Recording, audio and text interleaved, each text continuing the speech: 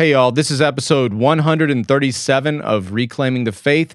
Today, my wife and I get into Philippians chapter 1, verses 9 through 11 as we continue our series in that amazing book. Just want to give you all an update on a few things. Number one, I released official audio for track 13 on my album Dusk and Dawn. The song is called Goodbyes. You can find it on YouTube. At my YouTube channel. And so I'll put a link for that in the description if you want to see or listen rather to that song. Go check it out. Also, we just finished mixing and mastering another track for the album. This one's called James, and I want to give you a short preview of that right now.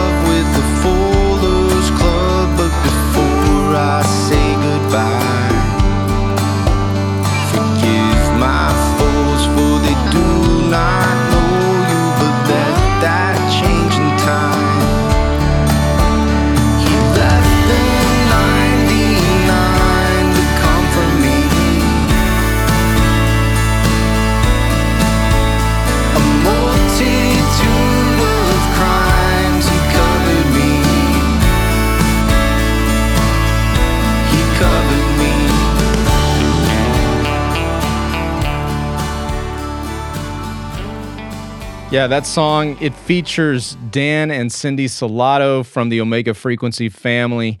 So please be praying for the last two songs as we get those mixed and mastered in the next few weeks.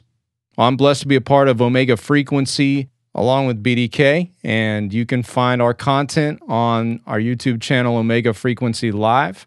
So go check that out. And if you want to find any of my resources, go ahead and go to philsbaker.com, philsbaker.com. Lastly, I would really be blessed if you would leave a rating and review on my Apple Podcast channel, Reclaiming the Faith, or wherever you're listening to this podcast. That'd be a big blessing. All right, well, without any further ado, let's get into episode 137.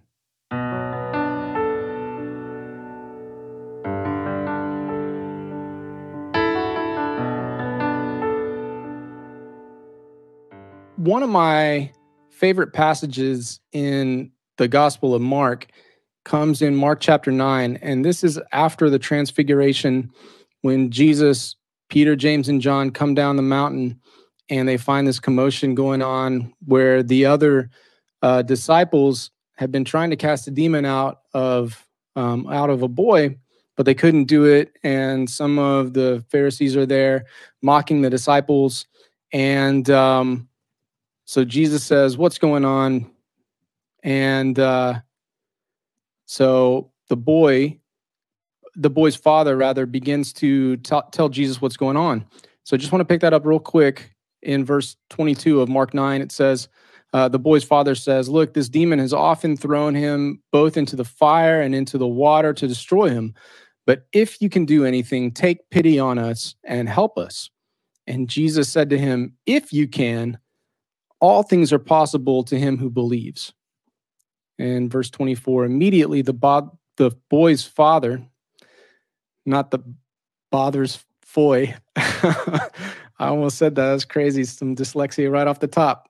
Immediately the boy's father cried out and said, "I do believe, but help my unbelief," or help me overcome my unbelief. And I love that prayer of honesty, that prayer of sincerity. Because he acknowledges that he does have belief in God, but he also acknowledges that he also has unbelief competing with that. And for me, when I see that, "Hey, Jennifer, good to see you," I can really identify with that because I love God, but not the way I should. And but it's not just love. It's not just belief, but it's love as well. I believe in God, but not as much as I should. I love God, but not as much as I should. And no matter where we are in this life.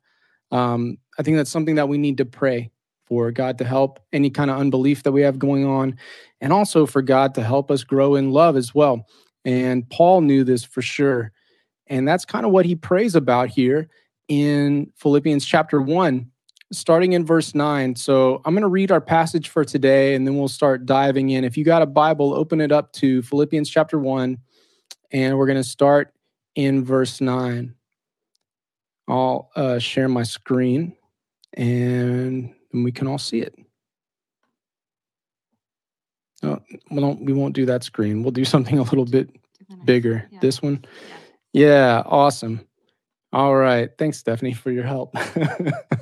I'm technologically challenged. Glad I can help do that. Absolutely.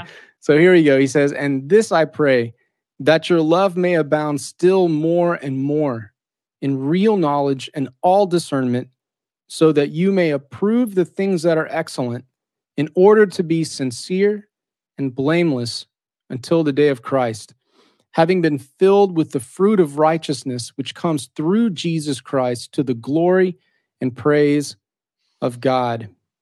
Amen. Now, Paul addressed earlier in Philippians in verse 3 that he is praying for them constantly. Read a little bit of that for you, and then we'll kind of get into what this prayer was. He says in verse 3 of Philippians 1, "I thank my God in all my remembrance of you, always offering prayer with joy in my every prayer for you all, in view of your participation in the gospel from the first day until now. And this I pray, that your love may abound still more and more." So he told them that he's praying for them at the beginning of Philippians, and now he tells them what he's praying for them. Paul says that he's praying first that their love may abound still more and more. Now, the word that he uses there in verse 9 for love is agape. Now, that's the noun form of agape. And I know I'm sure you've heard it said that agape is self-sacrificial love. There's more to it than that, though. All right? There's more to it than that. As you see, I'm highlighting here for you the Strong's definition. All right, that agape is love which centers on moral preference. It typically refers to divine love, what God prefers. And you can see a lot more of that definition in the verb form of agape, which is agapao, right here. Agapao, which is the verb form of agape. And what this means, it's really interesting when you're getting into this, to prefer, to love for the believer, preferring to live through Christ. And this blew me away a couple of years ago when I saw this, or a few years ago. It says, embracing God's will, basically choosing his choices and obeying them through his power. Choosing God's choices by his power or through his power. Have you ever thought about love like that? Have I ever thought of love as choosing God's choices and obeying them through his power? Yeah. I mean, that kind of goes along with the idea that if Jesus tells him, if you love me, you will obey my commands. So yeah, I mean, that's not our idea of like a romantic kind of love, or even what we expect of our friends. We don't expect our friends to obey us, but it's obviously a very different relationship between us and God, because it's not even like a parent to a child. It's so much higher understanding. And so, if we really love him, then we understand his authority and his rule and his omniscience, his understanding of all things. So why wouldn't we do what he wanted for us? It would only be if we didn't love God, or, I'm not saying if you sin, you don't love God, but you know what I mean? Like it would be it's a decision against God. So. Yeah. Yeah. And you kind of hinted on the passage that I wanted to take us to that really demonstrates in great clarity, agapao. And this is in John 14, starting in verse 15, where Jesus says, if you agapao me, if you love me, you will keep my commandments. So that's the first part of choosing God's choices. And then you see by his power. If you love me, you will keep my commandments. I will ask the Father, and he will give you another helper, that he may be with you forever. That is the Spirit of truth, whom the world cannot receive because it does not see him or know him, but you know him because he abides with you and will be in you. So for me, that's a really great picture of choosing God's choices by his power. And it's not really something that we think about when we hear, all God wants for you to do is love him and love people. Well, it's simple. Well, it's not so simple to do. If it was, we wouldn't sin.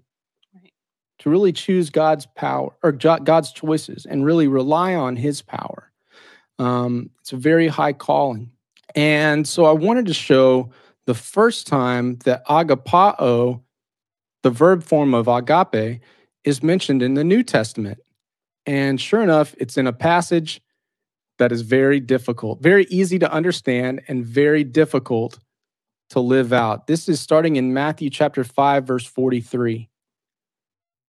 It's Jesus talking in the Sermon on the Mount, and he says, you have heard that it was said, you shall agapao your neighbor and hate your enemy. Well, who would say that? Well, it's interesting. I believe one of the verses in Psalm 139 says, don't I hate those who hate you? And so evidently some people in first century, like Second Temple Judaism, are extrapolating from that it's okay to hate people who hate God or who we believe hate God.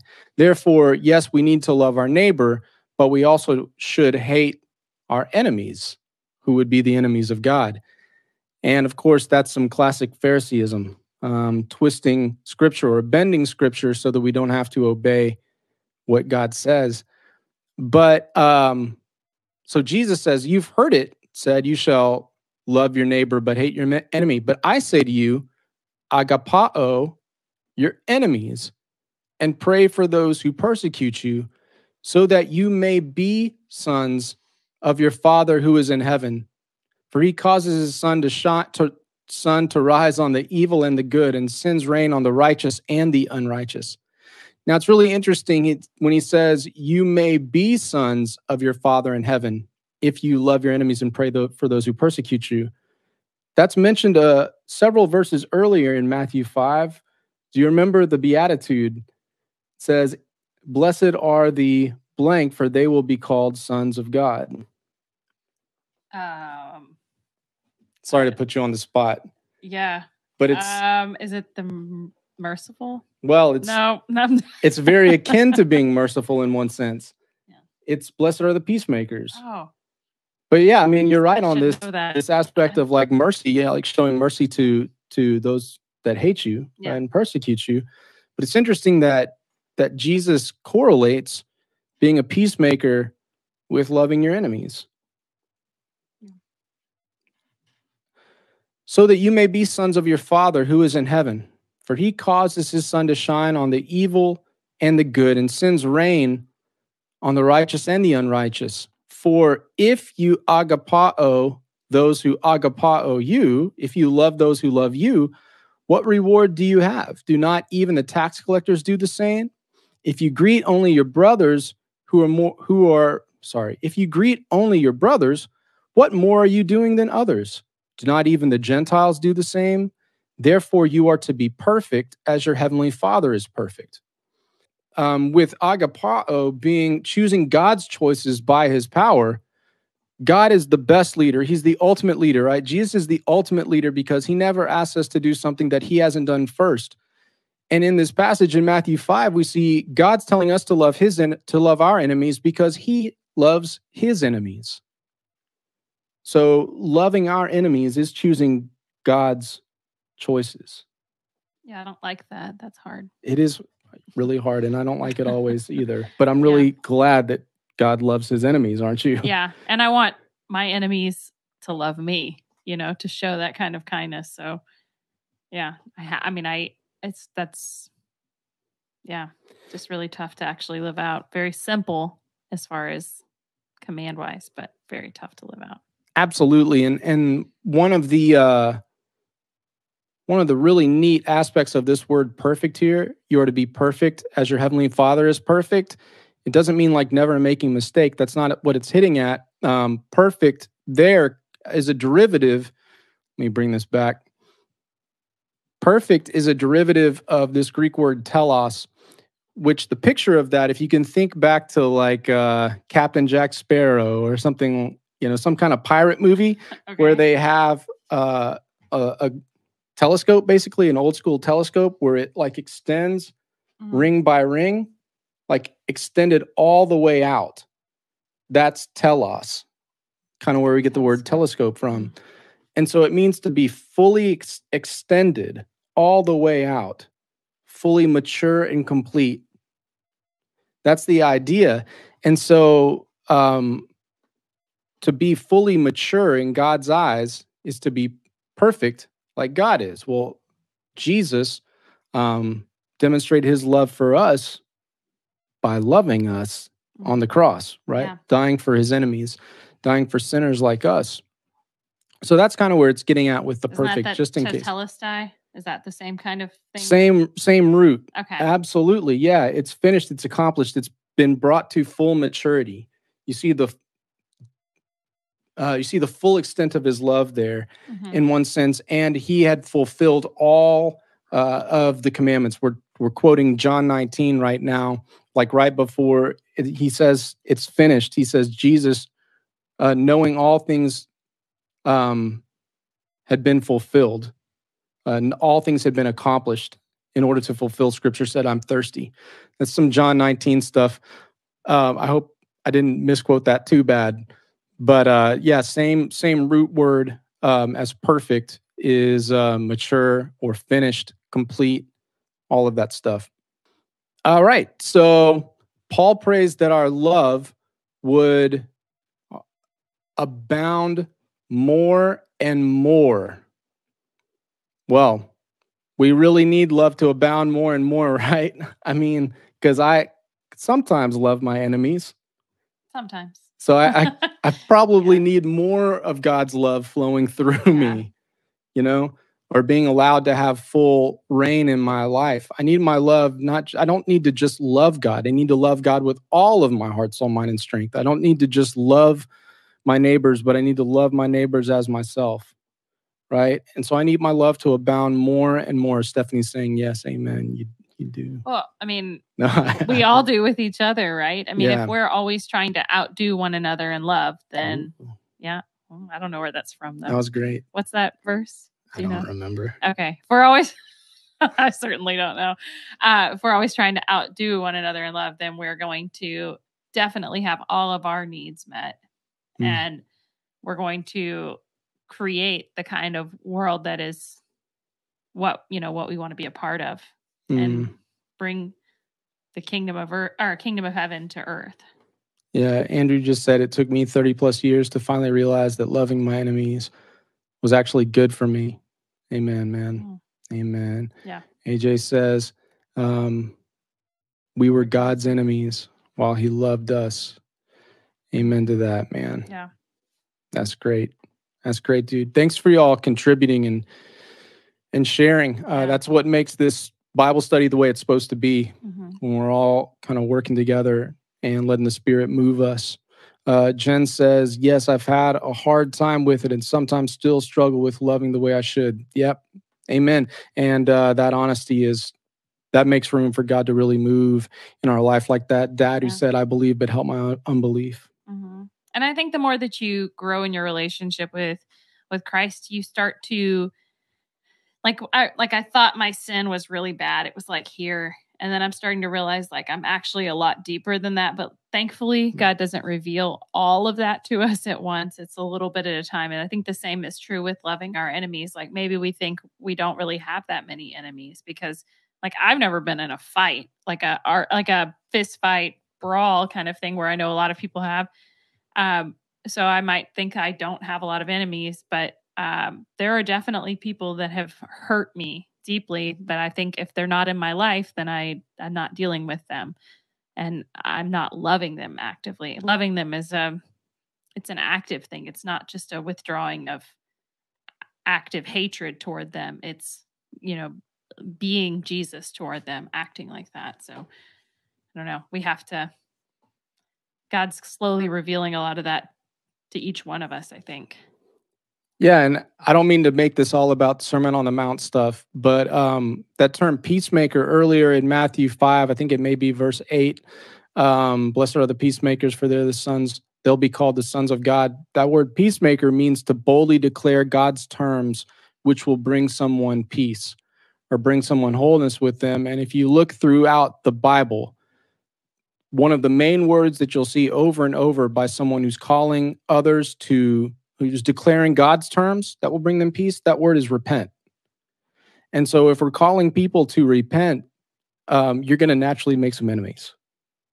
Yeah. Even if you're not like trying to pick a fight, if you're just calling people to repent, they're going to hate you. For sure. Yeah.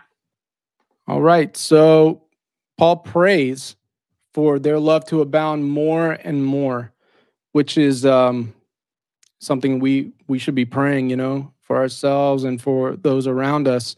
So pariseu, it's pretty close to a good pronunciation. Pariseu, seu, yeah. Peri means all around, which indicates an abundance or surplus. And what this means is to exceed or go beyond the expected measure. That is, to me, that's powerful. Is that like, where Jesus says, if they ask you to walk 1 mile, you walk another mile, or, not just, turning the other cheek, that kind of thing? Is that surpassing? Is that what it's referring to? I think that's great. And I think you could make a tie-in back to the Sermon on the Mount too, where he's talking about don't just love those who love you. That's what the nations do. Mm-hmm. It's expected that you love people that love you, but he says, go beyond that. Yeah. And that's really difficult to surpass that. Here's some more law of first mention, okay? The first time we see pariseu in the New Testament is Matthew 5. Okay. In verse 20, where Jesus says, for I say to you that unless your righteousness surpasses pariseu, that of the scribes and the Pharisees, you will not enter the kingdom of heaven. Unless your righteousness abounds more and more, like beyond. Yeah. Yeah. More extra. Yeah. Yeah, exactly. You won't enter the kingdom of heaven. And we're going to get into that term righteousness in a minute, but it's just kind of interesting. I'll keep going. All right. So verse 9, and this I pray that your love may abound more and more in real knowledge and all discernment. Let's get into this word knowledge, real knowledge and all discernment. This is not like Gnosticism stuff. That's fake knowledge. Jesus is talking about real knowledge. This is epigenosis, and it's knowledge gained through first-hand relationship, contact knowledge. All right, experiential knowledge, contact knowledge. It makes me think right off the bat of 1 John 1, where he's like, we're writing to you the one that, we saw and heard and we touched. Because in 1 John, he's coming against so much Gnosticism there. And he's like, no, we have firsthand knowledge. Like he didn't just appear to be human, like the Docetists say. He really was. We have firsthand knowledge of him. Like Paul wants their love to abound more and more in real experiential knowledge of God. What are some ways that we can grow in experiential knowledge of Jesus? We may not be able to physically touch him like the earliest apostles did. And I'm sorry for shaking the screen like that. I need to get a better table. But what are some ways that we can grow in real knowledge of God? Something to think about. Paul, this is a prayer that Paul prays about a couple of times in Ephesians. All right, so here's Ephesians 1, starting in verse 15. Let me put it up on the screen. This is Ephesians 1 right here. All right, Paul says, "For this reason I too, having heard of the faith in the Lord Jesus which exists among you, and your love for all the saints, do not cease giving thanks for you." Kind of sounds like the beginning of Philippians. "While making mention of you in my prayers, that the God of our Lord Jesus Christ, the Father of glory, may give to you a spirit of wisdom and of revelation in the knowledge of him." You know, getting to know Jesus completely changed Paul's life. It completely changed Paul's perspective. And he wants that for us too, that we too would have this real knowledge of Jesus, a real revelation and knowledge of Jesus. Man, I want that. Here's another passage in Ephesians. This is in Ephesians chapter 4, where Paul is praying, or Paul is talking about this idea of real knowledge. Speaking of the fivefold ministry, as many call it, in Ephesians 4, Paul writes, "And he, Jesus, gave some as apostles, some as prophets, some as evangelists, some as pastors and teachers for the equipping of the saints for the work of service to the building up of the body of Christ until we all attain to the unity of faith and of the knowledge of the Son of God, to a," here comes that telos root, "to a mature man, to the measure of the stature which belongs to the fullness of Christ." We're getting that real knowledge of him, and we're going to grow to become more and more like him. So Paul prays that we would have real knowledge and all discernment. All discernment. This word is really neat. It's talking about cutting through the haze, the ethical haze, really being able to size things up. And what's interesting is that in order to really discern the truth of something, to be able to cut through the good in order to see the best, or sometimes to cut through the lies to get to the truth, in order to do that, you really have to know the standard of something to have good discernment. And so maybe that's why Paul is praying for them to have real knowledge of Jesus in order to cut through the false Jesuses, to have real knowledge of the gospel in order to cut through the haze of the false gospels. That word, or this idea of cutting through the haze, this real discernment, Paul hits at pretty well in what's believed to be his last letter. This is 2 Timothy. And so he's giving some exhortation, some instruction and encouragement to his son in the faith, Timothy. And this is what he says in 2 Timothy chapter 1, starting in verse 13. He says, "Retain the standard of sound words which you have heard from me in the faith and love which are in Christ Jesus. Guard them through the Holy Spirit who dwells in us, the treasure which has been entrusted to you." All right? The standard of sound words in the faith and love which are in Christ Jesus. Jesus is the standard of love. He's what it looks like. And so we really got to know what he said, what he did in order to really understand that standard. So like, I know a lot of people like the WWJD bracelets. What would Jesus do? But if we have a false picture of Jesus, then we're going to have a false understanding of what he calls us to do or what he would do in any situation. And so we need to really know the Gospels and have the experiential knowledge of Jesus that's not going to violate anything in the Gospels, so we know what did Jesus do, basically. WDJD. What did Jesus do, not just what would he do? All right. You got anything? No, I just think that the more that you understand, what he did, the more that you can, I don't know, I feel like we live in a time where there is, like, anybody that has an idea about anything can put it out there. Kind of like I'm doing. Kind of like you're doing. Yeah. Completely unchecked. No, but there is a lot of bad theology, and there's a lot of like putting our own self into scripture, and not in like and not in an understanding it way, and I'm going to alter it to make it what I want it. And so the more that we truly understand who Jesus was and what he taught, and we study the Bible ourselves, the less that we're going to pick a book up off the shelf and think, oh, that sounds like good theology. That sounds like, so I like the way that makes me feel. Sometimes if you, I don't know, I feel like if you read something like that and you're like, oh, I've never heard that before, I like the way that makes me feel, maybe you should investigate that a little bit further. There's a Christian author that wrote, God made us in his image and we turned around and returned the favor. So I think a lot of times we do that. So like you're saying, the more we understand, the more that we're able to test it against other things. Yeah. Hey, Froggy. Yeah, as Andrew said, we are all glad that you're here. Thanks for hanging out with us.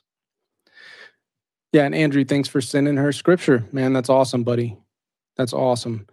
All right, so jumping back into Philippians 1, we're going to get into verse 10 now, but we need the context of 9. So again, Paul says, and this I pray, that your love may abound still more and more in real knowledge and discernment. Why? So that you may approve the things that are excellent. And so that initially, when I first saw that, I was like, man, I think I probably approve a lot of things that are less than excellent. Maybe I wouldn't approve them if you asked me, is this okay or is that okay? But maybe in my lifestyle, I'm approving for them, kind of like a vote. Yeah. So like, what are some things that we approve that are less than excellent? That we, like Christians, are often guilty of approving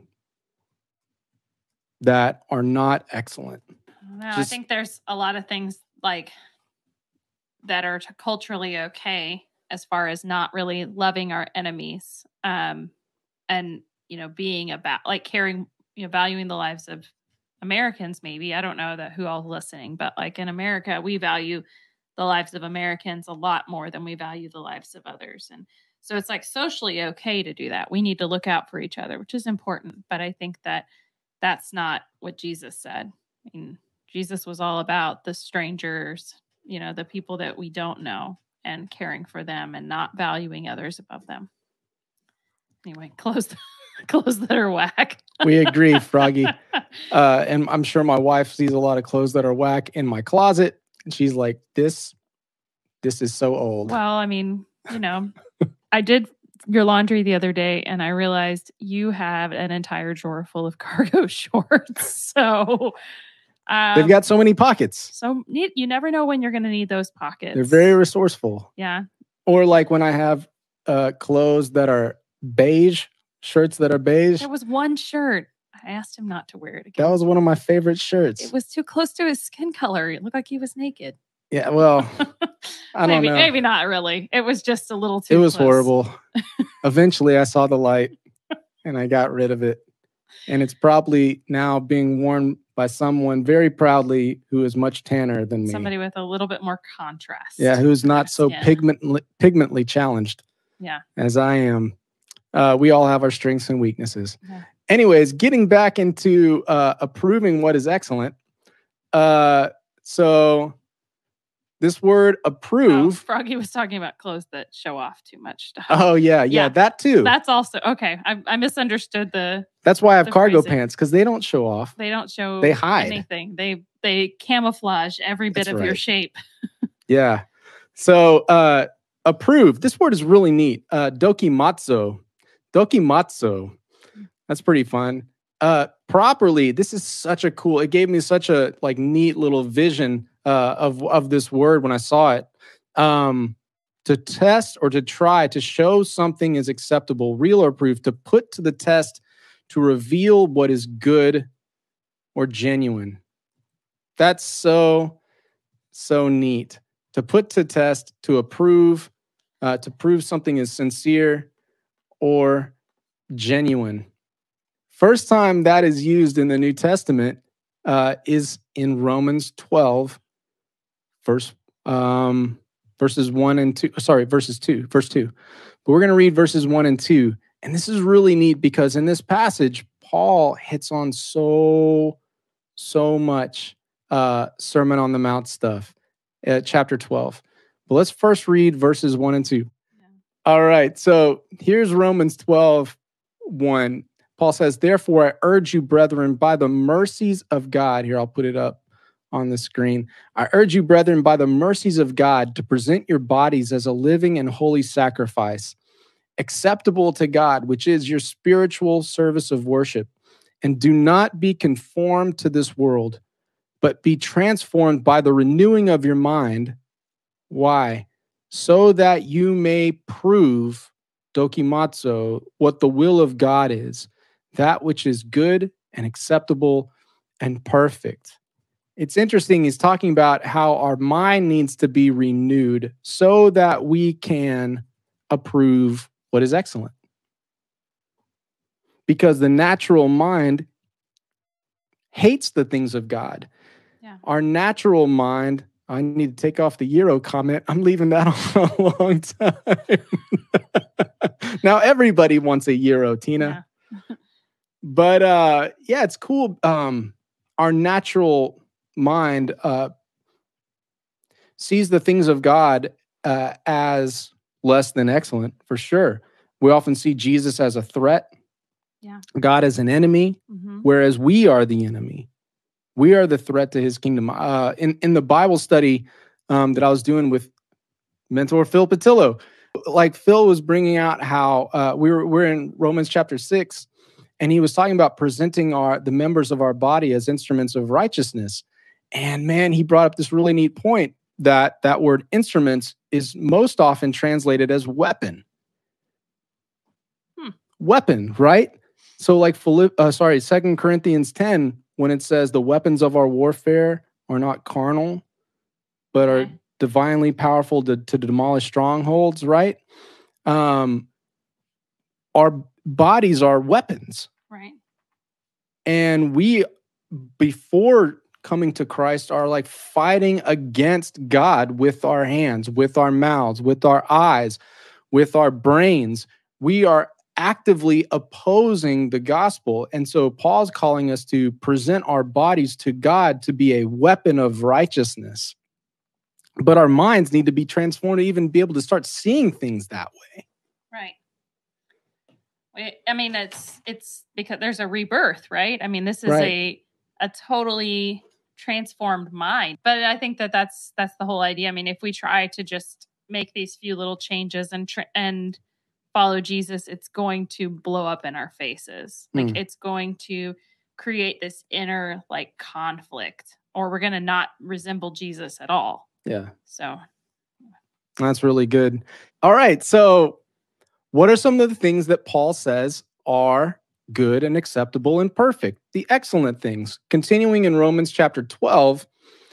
And as we look at some of these things that are excellent and good and perfect, I want you to think, what are some of these commands that you find hard to do? You find them difficult. You find them hard. All right? Ready? I'm going to start in verse 9 of Romans 12, and we're going to read some of these, and just tell me what you find hard or difficult. All right? Paul says, "Let love be without hypocrisy, without a mask, without being duplicitous. Abhor what is evil. Cling to what is good. Be devoted to one another in brotherly love. Give preference to one another in honor, not lagging behind in diligence. Be fervent in spirit, serving the Lord, rejoicing in hope, persevering in tribulation, being devoted to prayer, contributing to the needs of the saints, practicing hospitality. Bless those who persecute you. Bless and do not curse. Rejoice with those who rejoice. Weep with those who weep.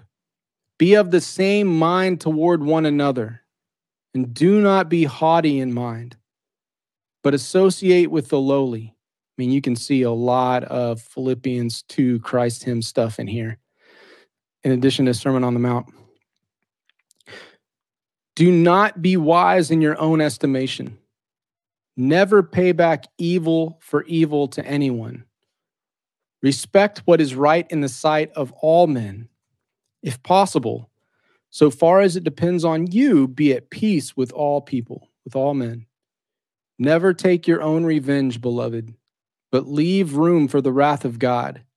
For it is written, vengeance is mine. I will repay, says the Lord. But if your enemy is hungry, feed him. If he is thirsty, give him a drink. For in so doing, you will heap burning coals on his head. Do not be overcome by evil, but overcome evil with good. I mean, so much of that for me is just really difficult. It's really challenging. Tina says, I'm sorry, what? Tina and Robert said the same one. The same one, blessing those that persecute us. Yeah, that's amen. Me too. I mean, it's so challenging. And I have a particularly hard time like forgiving those that hurt my friends. I have that's an area where I'll like hold grudges. Yeah. Like I may not throw a punch protecting myself, but I will like go after folks that hurt my family and friends. Yeah. And it's not Christ-like, and I really need to work on that. What about you?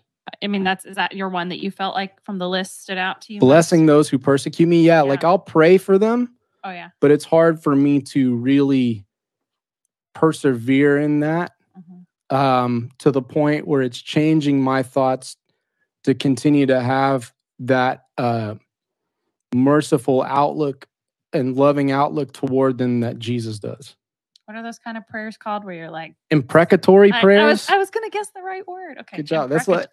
Yeah, we're like smite them down, God, in their wickedness. So it would be like in a Jeopardy sense. Prayers that smite the wicked. What are imprecatory prayers? For 800. You don't get to name the amount afterward. No, you don't. We've been watching Jeopardy quite a bit lately. Some reruns. And Stephanie destroys me. Depends on the category. Yeah. But I think from that list, obviously, it's hard for anybody when you're cursed. But I think also, I think that the going beyond that, blessing them.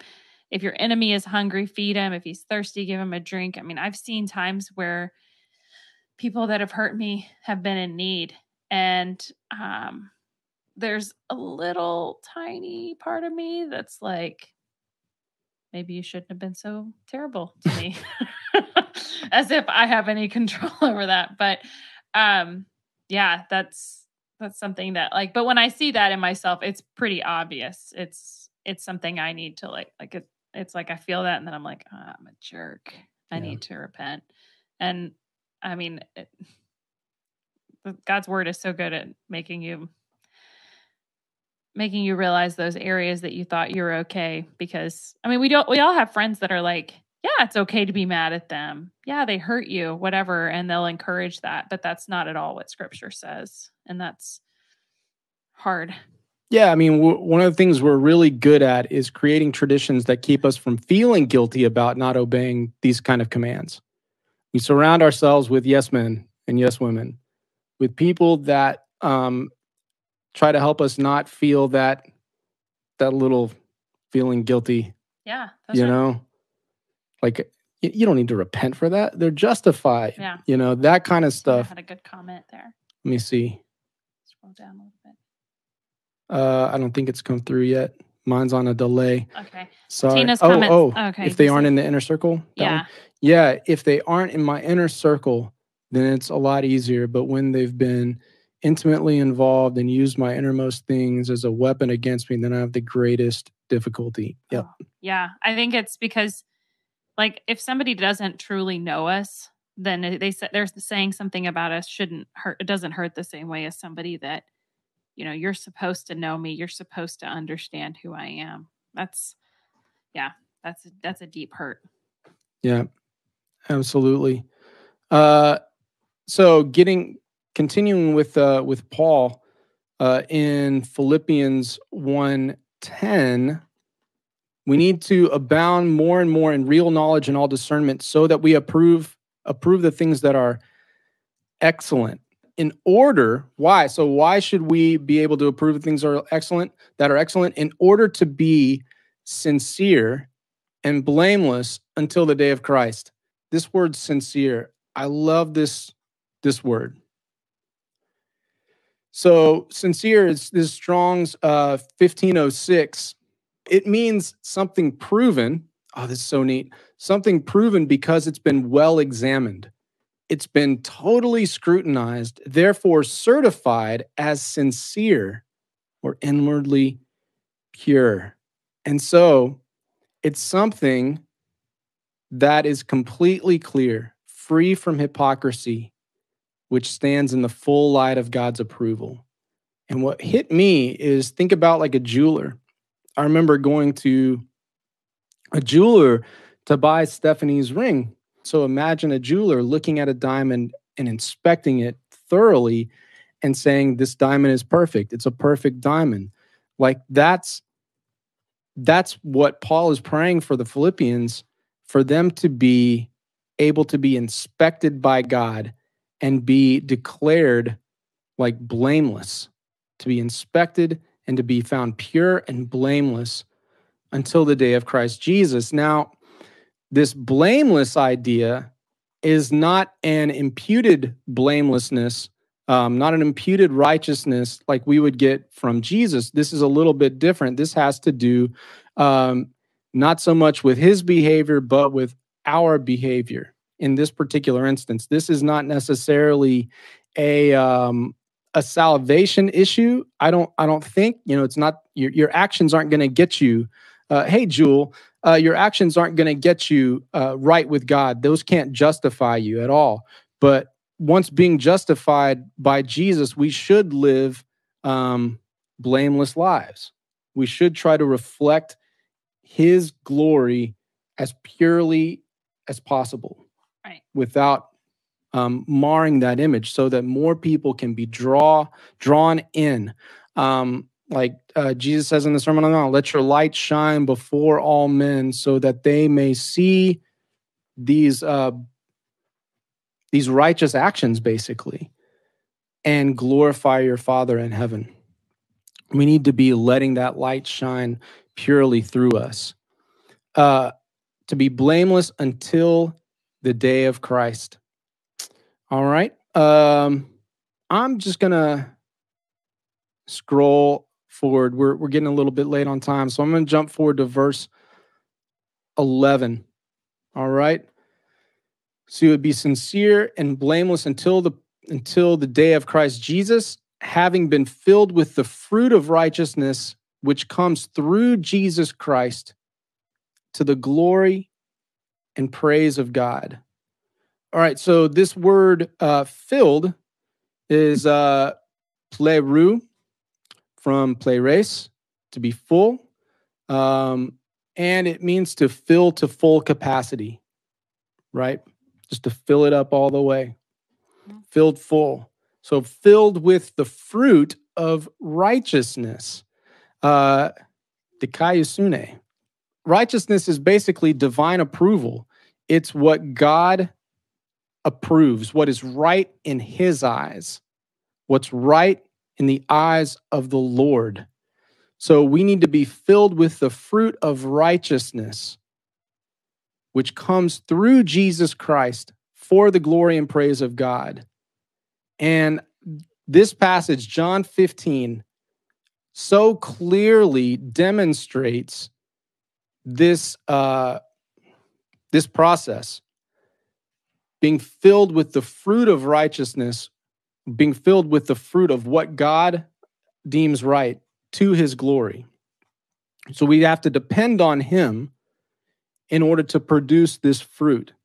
Fruit comes from a tree or a vine, and that's what Jesus gets at. Do you have something you wanted to? Okay. So this is John 15.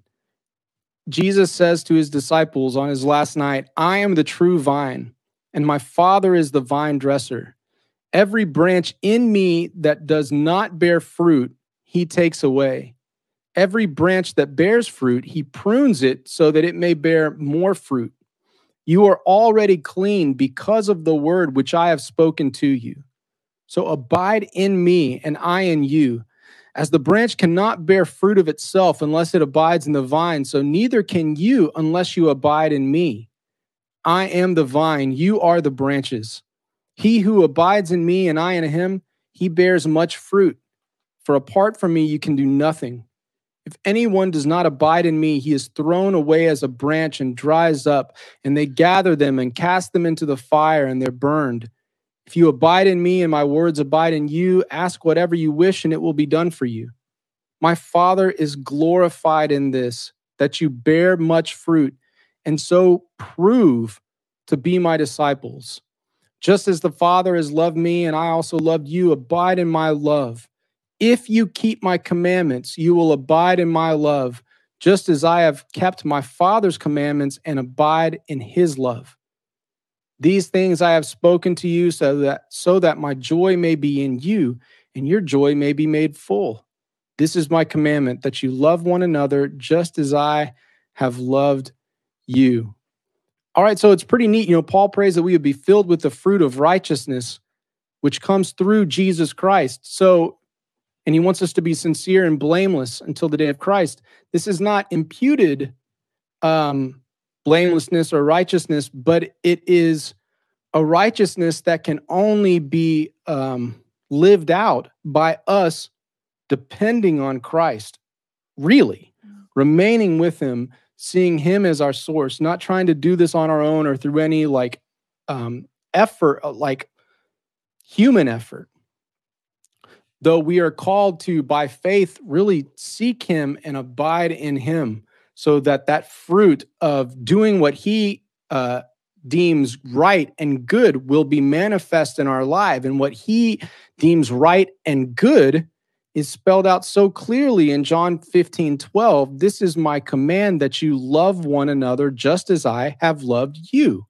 So if Jesus is the vine and we're, these branches, the fruit that we should produce from a Jesus tree should be what?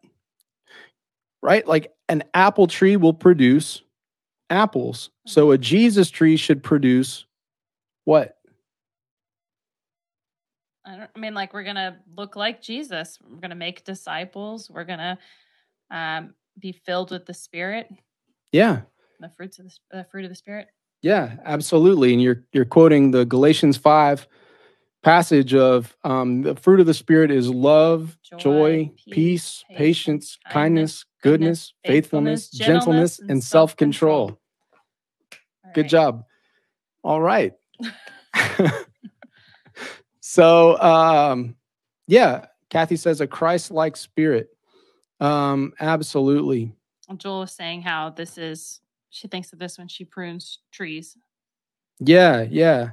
In our orchards, we have to prune and cut away so the fruit can be bigger, sweeter, and stronger. Amen. And, this is hard work, but it's really important work. Yeah. Yeah. We need to be letting Jesus do this work in us so that more men and women and children can glorify God. So let me just kind of start bringing it to a close here. Here's like a summary statement. We bring glory and praise to God by participating in the gospel, and we accomplish this by choosing God's choices by his power. I don't know, can you put that up on in the comments maybe, Steph? Yeah. What is that whole summary? Yeah, this is like if you could take home like one sentence from Philippians 1. This is like Paul's prayer, basically, in a sense, like a summary statement of Paul's prayer. That we bring glory and praise to God by participating in the gospel, and we accomplish this by choosing God's choices by his power. And for me, when I think about that, it brings me right to Matthew 28, the Great Commission. And I'm sure you've heard it. Just want to look at it again and think about it in the lens of agapao, how we participate in the gospel by choosing God's choices by his power. All right, so starting in verse 16 of Matthew 28, is after Jesus has risen from the dead and he's been showing up basically every Sunday or most Sundays, encouraging people, exhorting them, teaching them to see the Old Testament through his lens, showing them how so many passages in all the Old Testament pointing to him and what he would do and say. So verse 16, but the 11 disciples proceeded to Galilee, to the mountain which Jesus had designated. When they saw him, they worshiped him. And that's a key thing to think about there. He is the King of Kings. And we need to spend time approving what is excellent. And he is the embodiment of the excellence that we should approve of. I think it was in the my interview with Dr. Michael Bennett. He says the only person or thing that we should hold above scrutiny is Jesus. Because that which we do not scrutinize, we worship. It's a pretty interesting idea. Anything that we hold beyond scrutiny, that's what we worship. We start this journey with God, just start by worshiping him, approving him, standing in awe of him. And yet, some of his disciples were doubtful. And I think that's kind of neat too, this honesty. I mean, this is a whole new thing for them. And maybe, this relationship with Jesus that you're in is maybe a new thing too. And there's going to be some doubt there. And so that prayer, Lord, I believe, help me overcome my unbelief. I mean, that's okay. It's okay to be honest about that stuff. You can see Matthew being honest here in chapter 28. And then Jesus came up and spoke to them saying, all of you who have doubts, get out of here. No, right? He didn't say that. He knew that some of them were doubtful, and yet he is totally willing to work with them right where they are. All authority in heaven and earth has been given to me. Go, therefore, and make disciples of all the nations. So, like, you've got the Jesus tree, make Jesus fruit. Baptizing them in the name of the Father and the Son and the Holy Spirit, and teaching them to observe all that I commanded you. And lo, I am with you always, even to the end of the age. So check that out. He is inviting them to participate in the gospel, in the furtherance of the gospel, by expanding the kingdom of God into all the nations. And we do that not by taking over one country at a time, but by one person at a time, submitting to the lordship of Jesus Christ and really seeing Jesus, the Lord Jesus, as the embodiment of perfection and what we are called to act like, think like, talk like, behave like. And so we teach them how to be disciples of Jesus by teaching them how to observe everything that he commanded. Not just teaching them everything that he commanded, but teaching them to observe everything that he commanded. And how are we going to accomplish that choice of God? Well, that's really hard. But thanks be to God that he says he's going to be with us always. Emmanuel is not just a title for God at Christmas time, but it's right here in April 22nd at 8:10 p.m. He's with us now.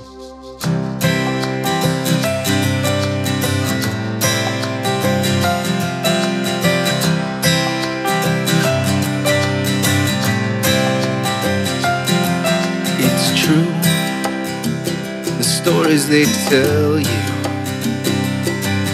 They said there's no way they would go.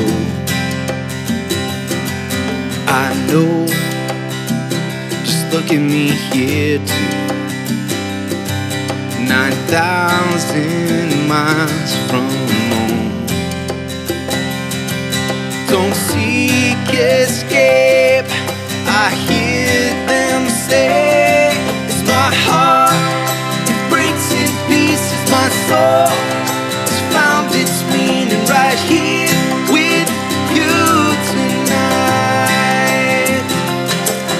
My fear replaced its motive. My hope is overflowing right here with you tonight.